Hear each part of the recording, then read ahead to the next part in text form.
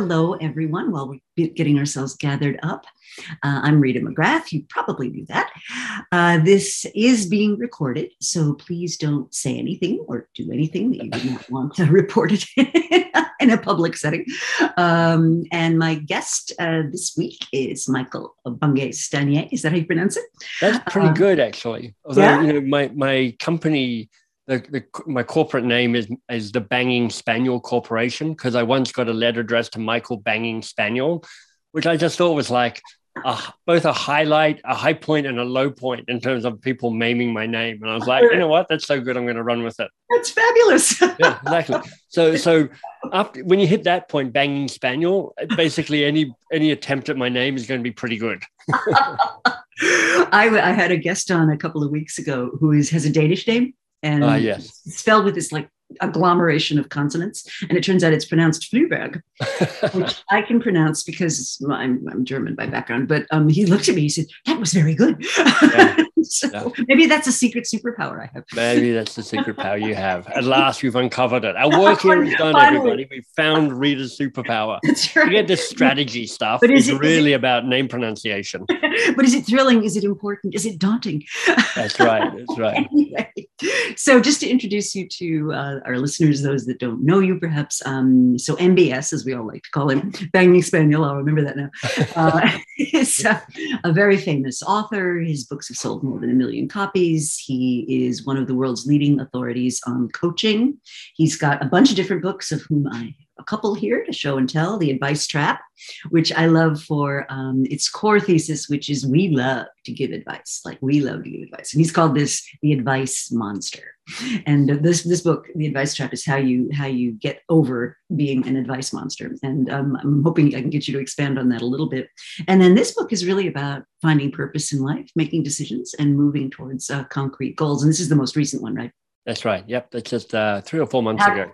How to begin, yeah. I'm almost recovered from the book launch, because as you know, book launches are this tortuous thing. They go on way too long and you're not sure what is going on and if anything's making a difference. So if everybody who's watching, if you look at authors and we look tired, it means we've had a book come out in the last 3 to 6 months. I was just on a call earlier today about my next book, and it's like this period of anticipation mixed with dread, right? So I know this is kind of gazumping the interview, but have you written it? Do you know what it's about? Can you share any gossip about it? Gossip. Well, I can tell you it's probably building on discovery driven growth.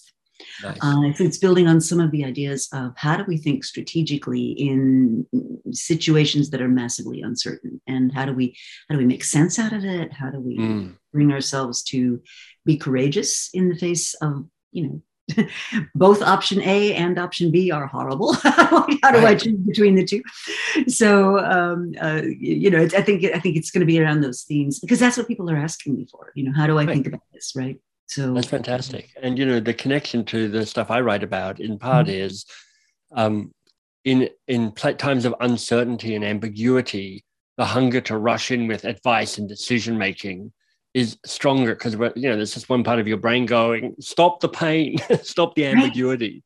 Right. But the capacity to sit with ambiguity and sit with curiosity is such a powerful leadership act. And it feels like you're going to bring some really great thinking about that to this. Thank you. Well, that's very kind. Well, so let's just, for people that don't know you, and I don't know that that's possible, but for people that don't know you, so that's very flattering, but so inaccurate. But okay, we'll go with that delusion that everybody knows who I am.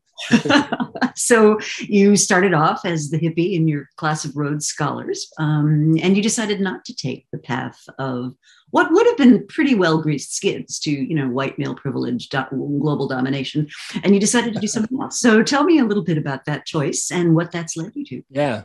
I mean, I had a few really lucky breaks. The first was actually becoming a Rhodes Scholar. And that was a lucky break for 2 reasons, really. 3. One is you being a Rhodes Scholar is a fancy thing, and immediately kind of you have a little invisible garland that you wear for the rest of your life. So that's cool. But really it helped because, first of all, I was studying law at my university in Australia. And just because of momentum, I probably would have become a lawyer, and an unhappy lawyer, because I was literally I left law school being sued by one of my professors for defamation. So it really wasn't going well. But so being a Rhodes Scholar took me how do you do, was that like a deliberate strategy? I mean, how does that happen?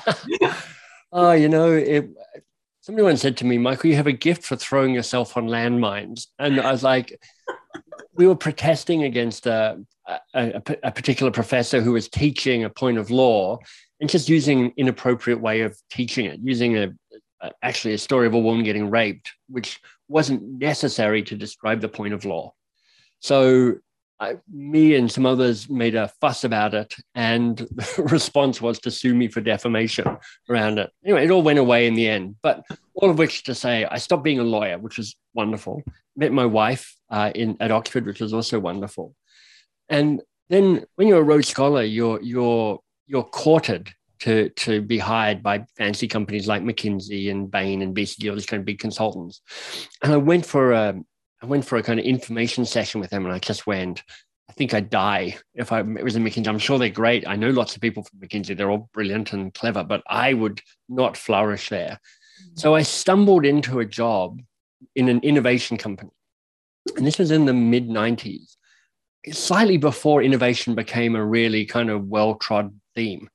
I tried to explain to people what I did in an innovation agency, and everybody was confused, and I was slightly confused.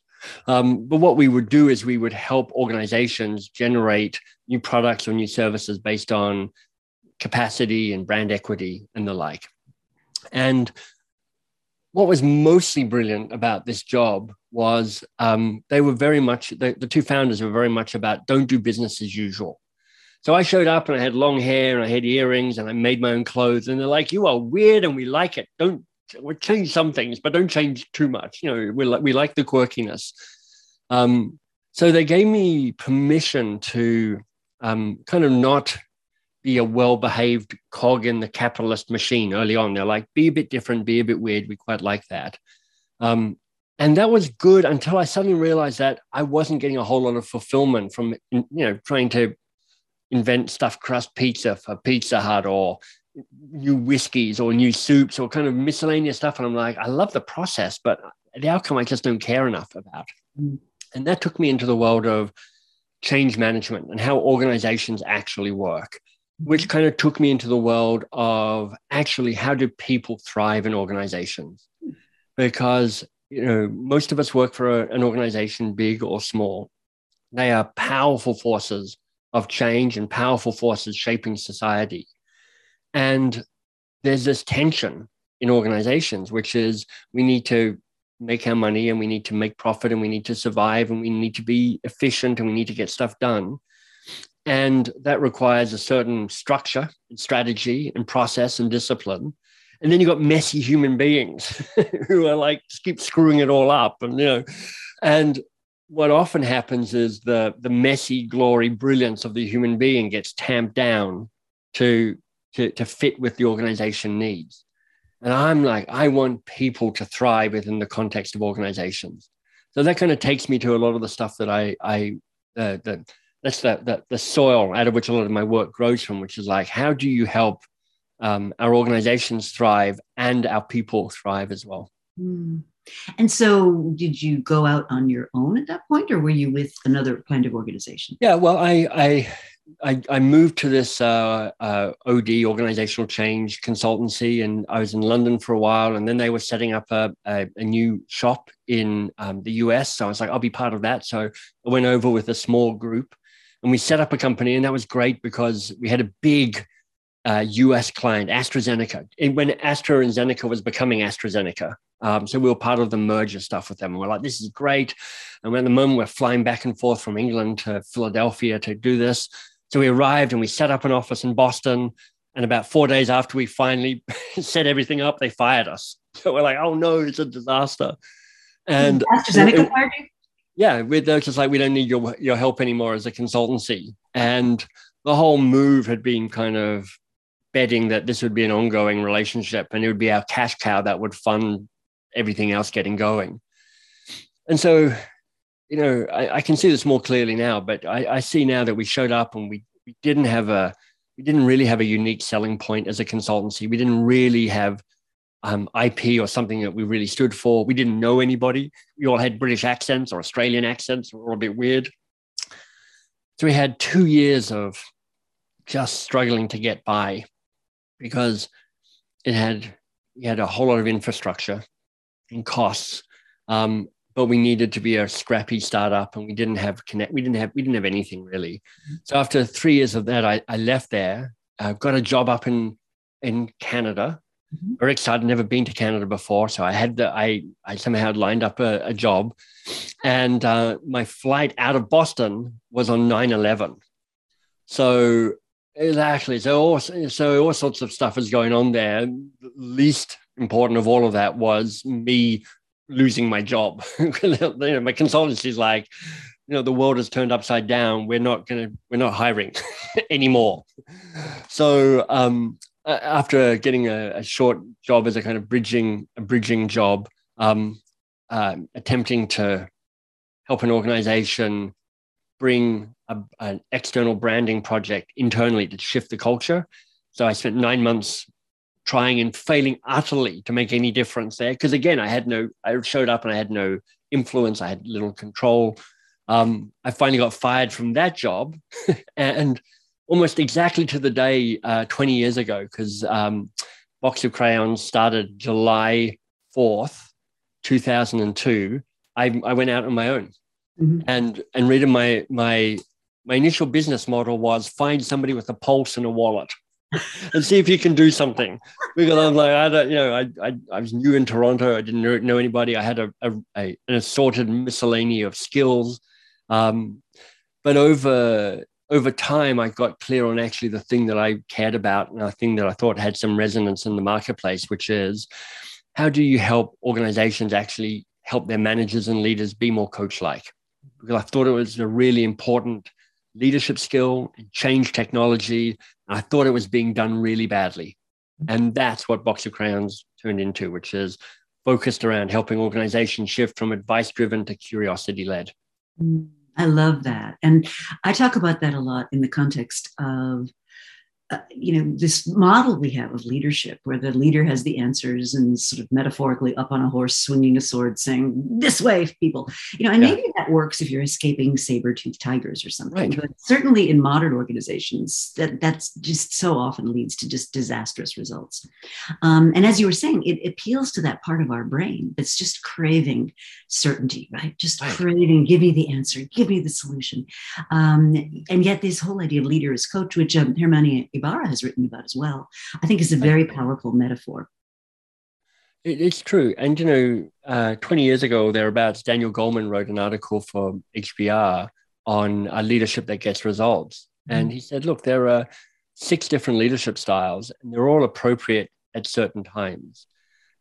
Typical leaders use 2, maybe 3. Great leaders know how to use all 6. And, when he wrote about it, he's like, coaching is a critical leadership skill. It contributes to culture, but it also contributes to the bottom line. There's kind of compelling evidence around that. And it's the least used, in part because people are like, what is coaching? And partly it's like, who has time for coaching? So that helped me go, these are the problems I need to solve around that.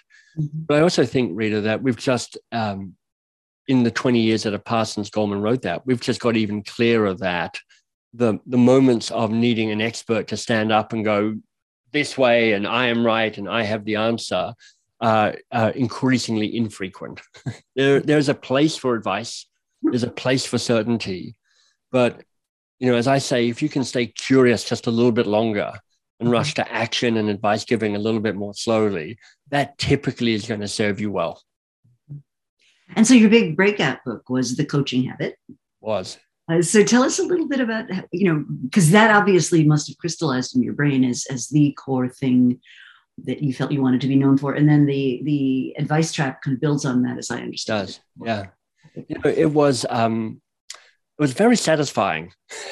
And here's why. So I had now got 5, 6, 10 years experience trying to bring coaching skills to busy managers and busy leaders. And I'm like, okay, I think I know how to unweird coaching. So it doesn't feel like some woo-woo, touchy-feely HR initiative, but it feels like a practical, everyday leadership skill for busy people who are like, look, I'm trying to have more impact. I'm trying to make my team thrive. I'm exhausted. I'm at capacity. I realize I don't know as much as I thought I might know. It seems to, the more senior you get, if you're lucky, the more you realize you don't know that much after all. And so I was like, I've got something important to teach here, something that could be really helpful. So I went to the publisher, the New York publisher, who I published another book with. I went, here's my book. And they're like, amazing, go write it. So I wrote it, and they came back and they went, we hate it, but we like you, go write it again. I'm like, okay. So I went away and wrote it again, and they came back and they're like, we hate it, but go write it again. And I'm like, oh God. So I went away and wrote it again, and I went, we hate it. And this, I literally wrote 6 or 7 versions of this book. And in doing so, got more and more confused as to what I was trying to do, because I was now trying to please the publisher. I was just trying to get them to say yes. And, I had a dark night of the soul or two. And then I finally went back to them and went, look, I really know what this book is about. It's like 7 essential questions that make coaching unweird for people, and a way of actually making it an everyday way of showing up. So this is the offer, take it or leave it. And I was like pretty sure they're going to take it, because, my last book had sold 100,000 copies, which is pretty good. And I was really clear on the vision for this. And they went, no, we don't want it. And I was like, I was gutted, Rita. So I was like, oh, what am I going to do? Because I really think this is a good book. So I sat with it for a bit. And then I went, what, I'm going to just self-publish it. But my commitment to it was to self-publish it as a professional. I'm going to hire a designer. I'm going to hire an editor and a copy editor. And I'm going to really put out something that you can't tell the difference between a regular published book and whatever this was. And I happened to find some really good people and fall into some really great support around that, put the book out, and it just took off immediately. So it sold 200,000 copies in the first year. And honestly, Rita, that if you write a book, you're like, if I can sell 20,000 copies in a year, that is amazing and rare. I reckon it's a miracle to sell 10,000 copies of a book. So this book, which has gone on and it's now sold, I don't know, 1.2 million copies or something, self-published, it is. I wish I knew how to repeat the success. I wish I knew. But it's really taken off. I think because people go, this makes coaching feel like I could do it.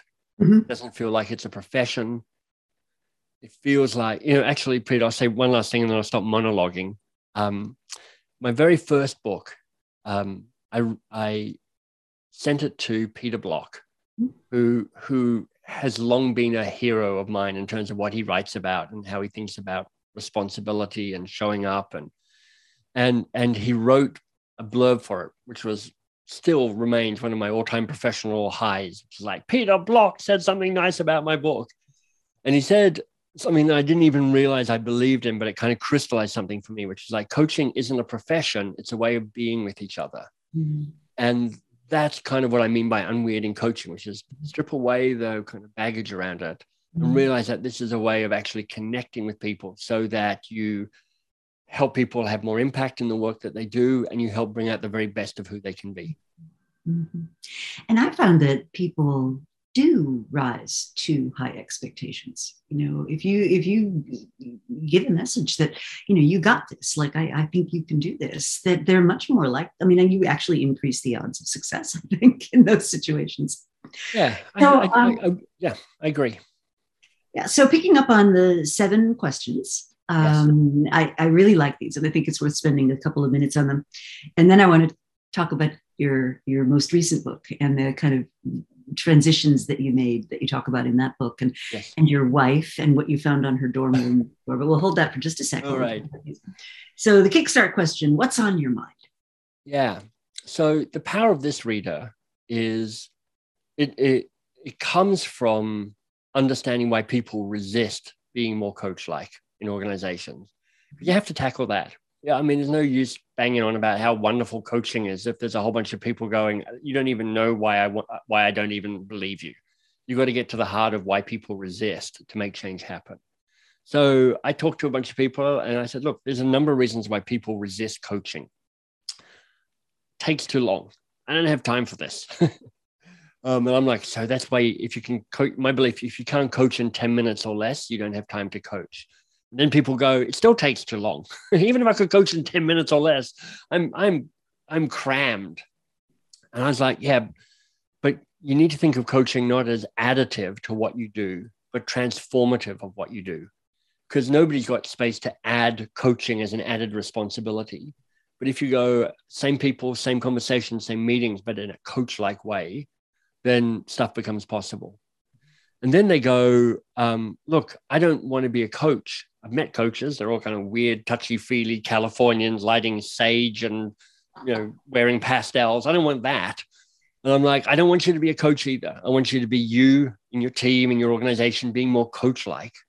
And then people go, well, what's in it for me? And I'm like, you get to work less hard and have more impact if you're more coach-like. That's the power of it. And the power of that kickstart question, what's on your mind, is twofold. One is it accelerates you into an interesting conversation. It actually says, let's get to it. Let's get going on the thing that you're worried about, or you're anxious about, or you're nervous about, or you're thrilled about, or you're obsessed about. Let's go there. And it's part of how you can have a powerful conversation in less than 10 minutes is you don't faff about, you get into it. And, I don't know if you've had many experiences of being in the kind of regular one-to-one meeting that you have once a week or once a month or something with your manager, how terrible most of them are. Because there's kind of this like reporting out of stuff. So there's a kind of this like mutual covering our asses by having this conversation at its worst. And I think you can reinvent that one-to-one just by using this question, which is like, you've got a ton of stuff on your plate. I trust you on a bunch of it. You can send me the data I need on email so I can scan it. So let's get into something that matters. What's on your mind? And now you're saying, let's talk about what's important. But you're also saying to them, you tell me what matters to you. So this is an act of empowerment. You're saying, I trust you to know what we should be talking about. Let's get into that. It was great. We just had a team offsite this past week. And what really struck me, among many things, was just how important that question was. Like just to meet people where they were and right. what was on their minds and what were they thinking about. That was really valuable. And the thing to say, Rita, is to all the people who worry that, like, if I ask questions, I lose control. Well, you do lose control, but not always, not forever. You still get to come in, and if it's not working, you're allowed to guide and give advice and do stuff. It's not just I can only ask questions and know nothing else. But that act of giving up a little control is what empowerment is. Empowerment is saying you take the power of this, or give up some of this power, because we both get to win if that happens. Well, yeah, and stuff starts to happen without your having to make it happen. I mean, that's the magic of it, right? Good. Get out of the way and let your people get on with it. Right? I think it's brilliant. So question 2, the awe question, and what else? Yeah. So, when I'm speaking, I'm always like, this is the best coaching question in the world. If you take one question away, take this question because it's fantastic. And there was this moment when I was writing the book where I suddenly realized that the acronym for and what else is awe. So it's literally an awesome question. I'm like, that's perfect. I can run with that. Here's the insight that's behind the question, Rita. Their first answer is never their only answer, and it's rarely their best answer. And you know this better than I do. We waste vast amounts of time and resource and humanity working really hard on trying to solve the wrong problems because we don't have the discipline to actually go, let's not get seduced into the first answer. Let's stay curious a bit longer and figure out what's really going on here. And what else has this twofold effect? One is it says to the other person, keep going. And what's amazing is they don't even really hear you asking and what else. They just hear you opening the space for them to continue to figure stuff out. But the real secret of and what else is that it's a way of containing and managing and taming your advice monster. Because what happens when you ask a question and somebody gives an answer, your advice monster pops out and goes, that's it. You've got the answer. Now it's your turn to add value to this conversation. Go for it. And I'm like, just slow down. You'll have a chance to add your own stuff to it, but just stay curious a bit longer. And what else can really help with that? Love that. I love that. Yeah, I remember once as a young consultant, when I was going into an organization. You're still a young consultant, Rita, and I won't hear anybody say anything else. You're welcome on this broadcast forever. Anyway, so I was told by the person who was bringing me in that, the problem in this company is communication. So I dutifully read up everything there was ever written in the Harvard Business Review on communication, bought books on it, bought training manuals show up. And it turns out what they hadn't explained to me was that there's 3 guys who are in consideration to become the CEO of this company. They are in deep, deep competition with each other. Everybody hates everybody. They communicated perfectly effectively. That was not the problem. Right. Yeah, it wasn't lack of communication. It was like you're all too transparent about what the communication is. Yeah. It was fast, but it's a great lesson for me. What the client tells you is the issue almost never is. Almost never is. Then we have the focus question. What's the real challenge here for you? Yeah, and this kind of really connects to a lot of the work that I know that you're most well known for, which is this idea of what is strategy? What are we actually putting our time and attention to? And, there's a really powerful way of combining the second and the third question together. And this is what it sounds like. This is a script that you can literally take away and use with the people that you manage and work with, the folks who are listening. You go, all right, so I hear what's on your mind. Great. What's the real challenge here for you? And we'll unpack that question in a minute, but just let me show you how this works. And then they'll give you an answer, and it's not their only answer. It might not be their best answer. So you go, great, what else? What else is a challenge here? And they'll give you another answer. And then you go, great, what else? What else is a challenge here? And now they're like sweating slightly because they're like, you're really making me think about this. And they'll give you an answer. And then you'll lean in and you'll go, okay, so stuff going on, I get that. What's the real challenge here for you? And it's transformative. And that question, of all the 7 questions, Rita, this is the one where the construct of it kind of is most important, because you could just ask, what's the challenge here? And that's okay. But you're likely to get a bit of a repeat of what you've already heard. When you go, what's the real challenge here? You're saying there's more than one thing going on here. So what's the real challenge? You're inviting them to wrestle with and prioritize and stack rank and kind of go, I think this is the real challenge here. And now you're already winning, because now they're thinking, now they're figuring stuff out. New neural pathways are being formed. But then when you go, but what's the real challenge here for you? Then something quite magical happens, because now the spotlight shifts from the problem to the person who's wrestling with the problem. And now you're giving people an opportunity for growth and for learning and for self-development, and also solving the bigger problem. And if I can, I'll give you a quick, wonderful story about this at play. So one of the organizations we do a lot of work with is Microsoft, where the training that's behind the Coaching Habit book is a key part of their transformation from a know-it-all company to a learn-it-all company, that famous Satya Nadella phrase. And I had the great pleasure and privilege of coaching the man who was the head of sales for Microsoft. So, reported directly to Satya, had an organization of 200,000 people. And I coached him live on stage in front of 5,000 people at their sales conference. Very, very exciting, slightly sweaty moment, because I'm like, don't screw this up, Michael. And JP is this very charming, wonderful, lovely Frenchman, and also an old school Microsoft guy. He really grew up under Ballmer, and Steve Ballmer had a whole reputation around what Microsoft was under his watch, which kind of Satya Nadella is quite different from. But JP was really seen as this kind of old school guy, but doing his best to embrace this new culture and this new way of working. And I literally just in 10 minutes, I pretty much just asked him those 2 questions. Yeah, but what's the real challenge here for you, JP? And it was magical, because it went from I've got to get my salespeople doing a certain thing to I've got to learn how to step away and trust my salespeople to do something. And it moved from this high-level strategic classic executive thing, which is like I'm talking about them and us and we the whole time, to him going, my wrestle is this, and with my direct reports and how I role model a different form of leadership. And what was brilliant about it was transformative for how sales happened in Microsoft, but it was transformative for him as a leader as well.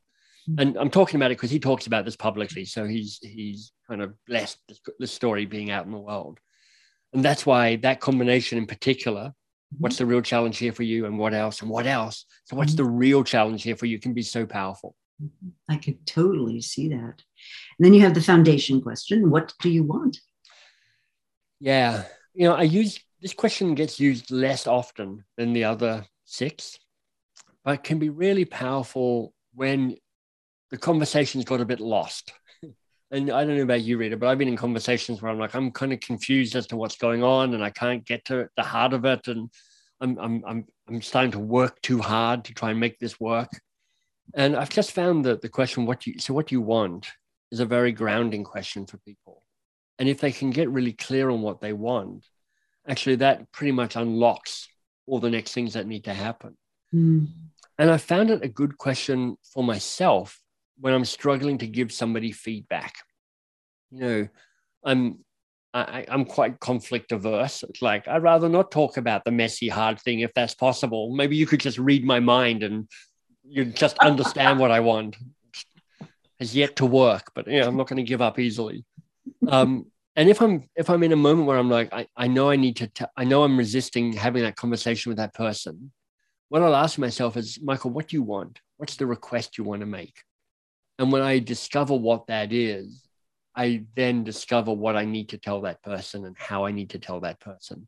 So it can be a question that unlocks stuff for you as well as unlocks stuff for other people. Yeah. What I find too is people often substitute symbols of what they want for what they actually want. So a story I often tell is I was talking to a woman who was in our Women in Leadership class. And we had this conversation about what's your vision and what's your aspiration. She's, I want to be a senior vice president, level 2, category G.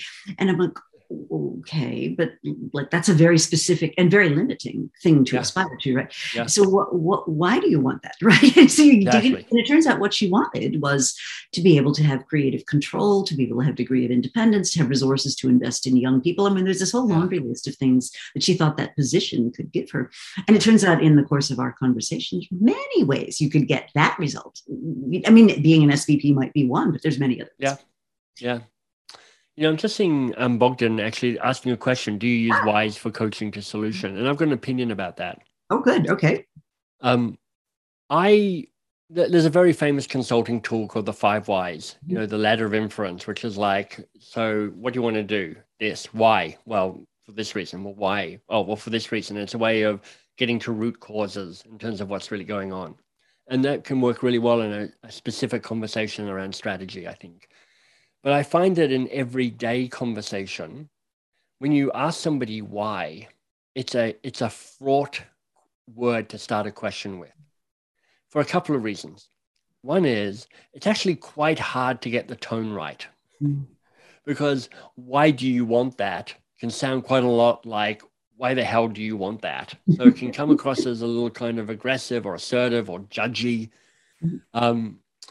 And then the second reason I try and avoid why is often if I'm asking a why question, it can be sometimes because I'm trying to find out more information so I can give you my opinion. So I'm like, is this helping me or is it helping them in terms of asking that question?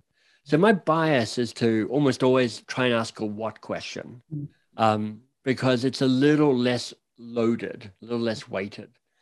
How questions are really good once you know what the challenge is, because then you can move into action around it. But what questions are the most neutral way of asking a question that keeps the conversation most open? So with the story you're telling, Rita, I might be going, so what do you want? I want to be a SVP level 2 category G. Great. What else do you want? What else do you want? What do you really want? What's the real challenge here for you around that? Right. So now what do you want? And there's a way that you can get to that same insight, which is like, I just want control. I want creative control around that. In a way that, why do you want that? Might go, well, I want it because I want it. Why do you care? That's the risk with it. Absolutely. So we've got Fernando. How do you make space for clients to tell you what they really want, not what they want to want, or what they expect others for them to want, even if embarrassing? Seeing the truth is liberating. Yeah, That's a great question. that is a very powerful question. And it kind of circles around this piece around give people time to play with it yourself. And then the power of you as an experienced coach or consultant is you can kind of push back against that. Like, I hear you saying SVP level 2, category G. Mm-hmm. I'm just curious what's behind that. Mm-hmm. It really feels like that could be an inherited goal rather than a deep goal for you. So what's most important for you around that goal? If you had that, what would it give you that you don't already have? And there's a way that you can push them and challenge them and provoke them. You know, when I think as a coaching relationship, I'm often trying to show up with fierce love. Love meaning I'm here for you. I'm here to make you, get you what you want, to help you thrive. But fierce meaning I'm not going to be nicey about it. I'm going to push you and challenge you and provoke you and prod you, because you don't have many people who are willing to do that. And I want you to know my fierceness is in service of you. Well, it's one of the big issues with people not providing developmental feedback to others because they feel it's uncomfortable. And you need that, right? You need to know where you're not showing up. And it is uncomfortable. Yeah. And it can be so powerful. And the more you do it, the more comfortable it gets. Now, I want to make sure we leave time for the new book, because the new book starts right now. Here we go. How to Begin. Beautiful. And it's really about your journey from Box of Crayons, which was a very successful journey, to this new way of thinking about what your goals are in life. Yeah. And you open it up with a really interesting example of, sort of name the date of your death actuarially, and then work backward and think about what are the projects you really want to do between now and then. And I thought that was a very interesting way to open a book. There's a writer called Kevin Kelly. He's in certain circles, he's well known. You know, he was the first editor of Wired magazine. Right. Mm-hmm. He's written a wonderful book around I think it's called the Technorium or something. It's like the 12 major trends that are shaping the world. It's very thoughtful. Yeah. It's here somewhere in my library. Yeah, it's a terrific book. And I came across this idea of you can figure out your own death date from him, and I just went, that's pretty interesting. And he also said you got basically a big project takes about 5 years from go to woe. So you can start figuring out, like, I've got about 25 years left, maybe, if I'm lucky. That's like 4, maybe 5 big projects. What am I going to do? Mm-hmm. But the starting point for this reader was me trying to write a book on how do you shift your behavior? Because, culture change is about shifting an organization, but also shifting individual behavior within that organization, because your culture that's what we do when we're not really thinking about what we do. And so behavior change, and it's like behavior change is really hard. It's like people wrestle with it all the time. Our systems are set up for homeostasis, which is like protect what's already happening. And we're set up for that as well, which is like we're pattern machines, keep doing the stuff that doesn't suck. And I was like, what breaks people into a new way of being? And I came across, I wrote this phrase and I liked it when I wrote it, which is like, we unlock our greatness by working on the hard things. And I'm like, so how do you help people work on the hard things? How do you help people find that and name it for them and give them the courage to pursue that? So then, to my surprise, I found myself writing a book about goals. Because I'm like, I wasn't thinking that's what this book was about, but this idea of saying, all right, rather than SMART goals, which the more I thought about, the less enamored I got. I'm like, I can't even remember what all the letters stand for. Specific, measurable, actionable. Well, see, that look on your face is the look everybody gets on their face, which is like, I'm pretty sure what these are, but I'm not entirely sure. And I've actually seen the list, which is like each one of those letters has 3 to 5 plausible words that could fit there. So you're kind of like, I kind of think I know what they are. But the real challenge with SMART goals for me, reader, is it's all about tying it down and neatening it up and making it measurable. And if you don't have the right goal, you're polishing a turd. It doesn't matter how smart they are if you're not working on the right thing. So this idea of a worthy goal is, how do you find something that is thrilling, lights you up, is meaningful for you? How do you find something that's important, serves the bigger game, serves the bigger goal, gives more to the world than it takes? And how do you find something that is daunting so you keep learning and growing and finding your edge? And as you know, Rita, in organizations, you've got a twin strand of DNA. It's the strategy, the stuff that we do, and it's the culture, the stuff that the who we are.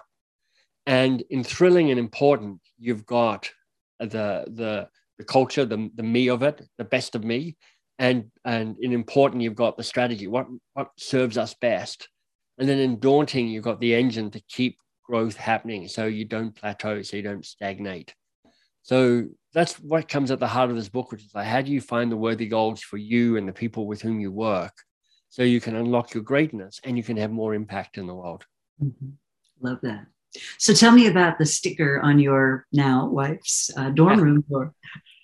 Yeah, like I say, getting to Oxford saved me from being a lawyer. Hooray. And I got to meet Marcella, and that happened really quickly. Like within 6 weeks of arriving at Oxford, we were living together. And part of her unwitting seduction technique was basically on her little dorm door, she had a sticker which is "Life is not a dress rehearsal." I'm like, I love that. It's like you got to squeeze this life, because you get one. I mean, I'm an atheist, so for me, I'm like, I've got this one dot of light, and then there's just darkness stretching on in infinity. So I'm like, make the most of this bright moment in the light, because you won't get this back again. And that is part of, you can see that thread coming through in a book like How to Begin, which is like, it's not a dress rehearsal. So you got X number of years left. You can figure it out if you want. So how do you make the most of those years so that you can come to a moment where you're like, I don't have any regrets about how this life played out? Mm-hmm. Well, and I think that's something that is actually in the zeitgeist at the moment, right? And, the pandemic, the disruption of routines, the recognition that some things we'd taken for granted, global world order, the state of racial relations being what they were, the fact that we have these supply chains where I can order a dongle from Vietnam and it arrives in my house in Connecticut in 2 weeks, all these assumptions just kind of being thrown up in the air. And I think a lot of people are now really hungry for the answer to that question. So the book is really structured in terms of finding this sense of meaning and purpose. And what I like is also that you've got, I don't know if I can see, I love this little Gantt chart, or what do you call it? The pie chart? Yeah. A Venn diagram, maybe. Yeah. Which is a little too obligated, a little too self-centered, a little too comfortable. Worthy goal, which I thought was a really nice way of framing it. Thank you. So, Box of Crayons. I met you, I think, the first time you had me on some program that you were running. That's right. This would have been around the time of my 2 books ago, I think, or maybe even 3. That's right. That was really your life's passion for a long time. You built it into a pretty cool organization with a whole bunch of people, that's right. And then you made the decision to leave. So maybe play that out, because that's hard, right? It's a hard thing to grapple with. I'm sure it wasn't something you decided on overnight, like on a whim. I mean, it must have been something you gave a lot of thought to. Yeah. So the story here starts at actually the restaurant I went and had dinner at last night. I was actually in the very seat I sat in last night. But 8 years ago or 7 years ago, I was sitting in this restaurant. It's a pizza restaurant in Toronto called Defina on Roncesvalles. And it's great. It's just a really great place. And my wife and I were sitting at the bar, because we like to sit at the bar. And the woman behind the bar was talking to us, and she was smart and she was charming. And it turns out she was doing a PhD in literature. Now, I have a master's degree in literature. My wife has a PhD in literature. So we're like, oh my God, let's talk books. So we got into books.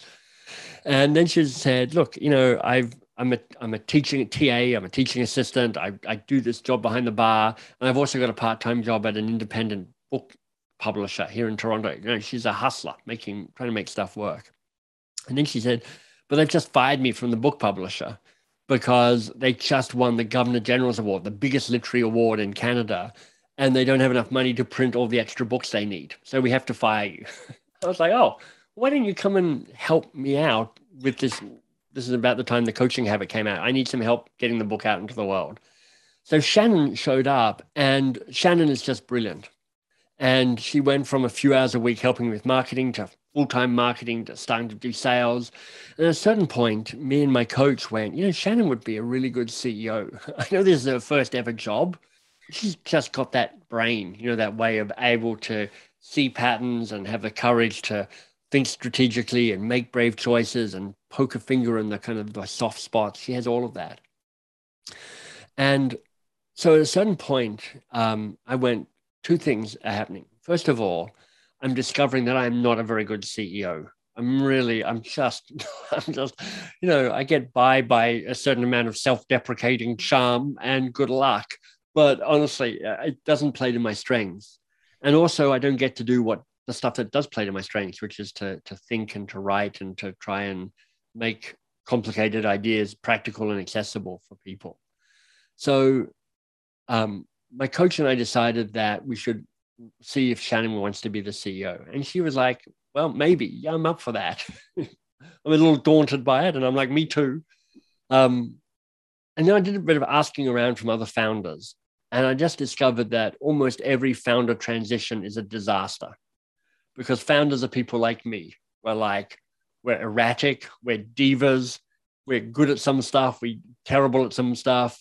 We mostly want to stop being involved in everything, except for the things that we still want to maintain control over, which will then come in and sabotage the whole thing.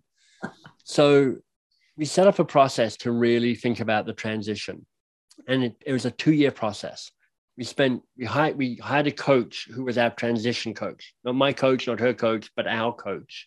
And we spent a year leading up to the moment she became CEO, and then a year following it, mostly Rita to stop me screwing it up, to stop me coming back and meddling. Because you're right, there's a degree of me giving up something that was very fundamental to who I was, and something I'd spent 18 years shaping and crafting and inevitably putting my DNA into all of that. And even though I'm not really the face of the company, I kind of still am the face of the company. So it took a bunch of work, and it needed a coach. It needed a 2-year commitment. It needed a bunch of structures where we were really clear what I could and could not get involved in. So we ended up agreeing that the only 2 decisions that I had to make were, can I fire Shannon? And can I sell the company? Those are the 2 decisions that are mine. All the other decisions are hers, including the right to have the company fail. It's her, if the company fails, because companies fail all the time, that's her right. She's the CEO. This is her company. So we had to get to that place where we're like, you're not minding Michael's company, you're running your company. And that took a certain amount of work on both of our sides to understand what that looked like and what that required. I would imagine there were maybe 1 or 2 moments of backsliding. There were, but nothing too tragic. Nothing too tragic. In part because I'm quite forward focused myself, so I'm not too sentimental about it. I quite like the next adventure, and partly because we have a question we ask each other, not every time, but most times, which was what needs to be said that hasn't yet been said. And it was a question that allowed us to talk about the stuff that was an undercurrent and risked destabilizing us too much. So we could bring up the half-truths or the half-sense things, or I can't put words to it yet, but there's something here. And that commitment to a vital and repairable relationship through things like, what needs to be said that hasn't been said, just allowed us to adjust pretty quickly when I was backsliding. I love that phrase, what needs to be said. Write it down. Yeah, it is an invitation to say the unspoken things. And for me, it gave me courage to be more honest than I would have otherwise been. And so I guess in this current moment where there is so much uncertainty and where we have this notion of the great resignation, so many people have really just said, this thing I was sleepwalking my way into before all this stuff happened is not the thing I want to do anymore. Like, I don't, even if I could go back, I don't want to. Right. And do you have guidance for people in that kind of moment? Because I think a lot of people are exhausted. They are burned out. They are feeling, the weight of the world. They're very uncertain. And we know uncertainty can be something that causes you to freeze. Do you have kind of guidance? Would this book be helpful, do you think? It's a very big question, Rita, because it so much of it depends on how you are resourced or not, in terms of what capacity you have to shape some of this stuff. And there's no doubt that the idea of setting a worthy goal is easier if you've got resource, and not just money, but also social structures and support and all of that can make that easier. I think it's a really powerful moment to say, what am I doing? What am I doing? And what might I do differently? And, for some people that can mean creating a bit more of a portfolio career where you're like, what?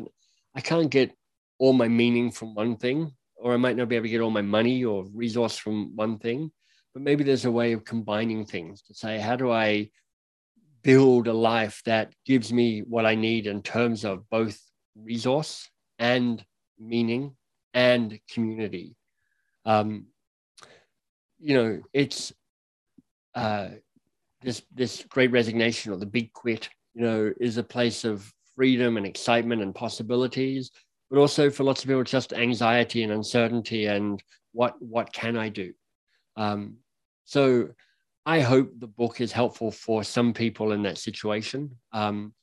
People who are in a place who want to be ambitious for themselves and for the world, who want to have more impact in the work that they do, and are willing to kind of sit and wrestle with some of that stuff. For some people, this book is going to be helpful, I hope. I would think so. And it's very practical. For those of you that don't have the book, it's full of, worksheets and suggestions and checklists and the, sort of constructive things you can fill out for yourself. So, I find for some people that structure is super helpful to have something to actually work through and feel you're making progress on. It's kind of like, I get lots of comments around, it's like having your own coach or your own facilitator working you through this stuff. Right. And as you say, for some people love that. Some people are like that. I hate those books. And you're like, don't buy this book. Because you'll hate this book. Yeah. Like, don't buy it then. Right? Yeah. So what's next for you? Well, I am trying to write more books. I'm trying to reimagine myself as a writer. And, I know I'm already an author because I've written books and I've got books out in the world, but I've never really thought of myself as a writer before. I kind of have written around running businesses or doing other stuff. So I'm like, what would it be if I was a writer? So at the start of the year, 5.5 months ago, I'm like, I'm going to write 3 books this year. Not like 3 first draft books. I know. So Reader's Face is a classic, which is like, are you an idiot? And I'm like, no, I've got 3 really good books, and they're small, but they're powerful.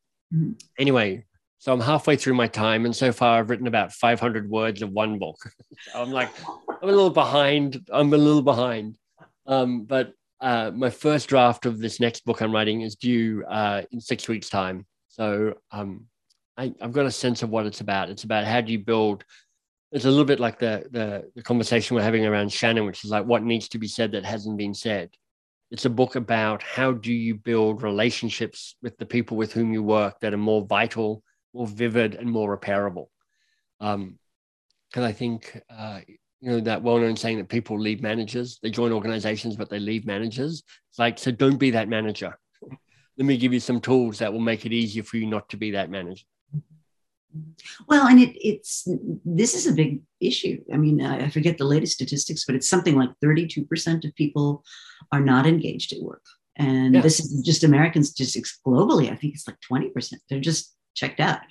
And it's that direct report. It's, yes, to some extent it's peers as well, but it's mostly that relationship with the person, who's got a lot of power over you, how you spend your day. Well, I figure if I can help people find goals that light them up, find a manager that has a strong relationship with them, and then has coaching that both moves the relationship and the goals forward, I'm giving more people a better chance of thriving in their organization. Absolutely. That's great. So obviously our listeners can buy the book. That would be a good place to start. You've got a great website with all kinds of content on it. Thank you. Is there any other place they should go to learn more? Well, yeah, the website is mbs.works for particularly the stuff around how to begin and the goals. And if you're into organizational change and training, then boxofcrayons.com is the website for that. And then you can find me in all sorts of places. You might be interested in a TEDx talk that I gave called How to Tame Your Advice Monster. I gave that a couple of years ago. And it's just talking through in a little more depth around what are the 3 advice monsters and how do you recognize them and how do you tame them. And Rita and I talk too much. So Rita and I ran out of time to talk about that. But if you're interested in that, check out the TEDx talk. Well, I love the idea of an advice monster, and that it's often the least productive thing you can do in an interpersonal conversation, which is a bit counterintuitive. You think you're there to be an expert, and you're actually there to do something much richer, which is to get at the essence of the issues. And you don't get there by thrusting yourself in the middle of it, which I think is a very practical takeaway from the first couple of books. Well, it has been an absolute pleasure. Thank you so much for making the time to join us. Thank you all for listening, and to be continued, I hope. Beautiful. Rita, it's lovely to see you again. Thanks for your time.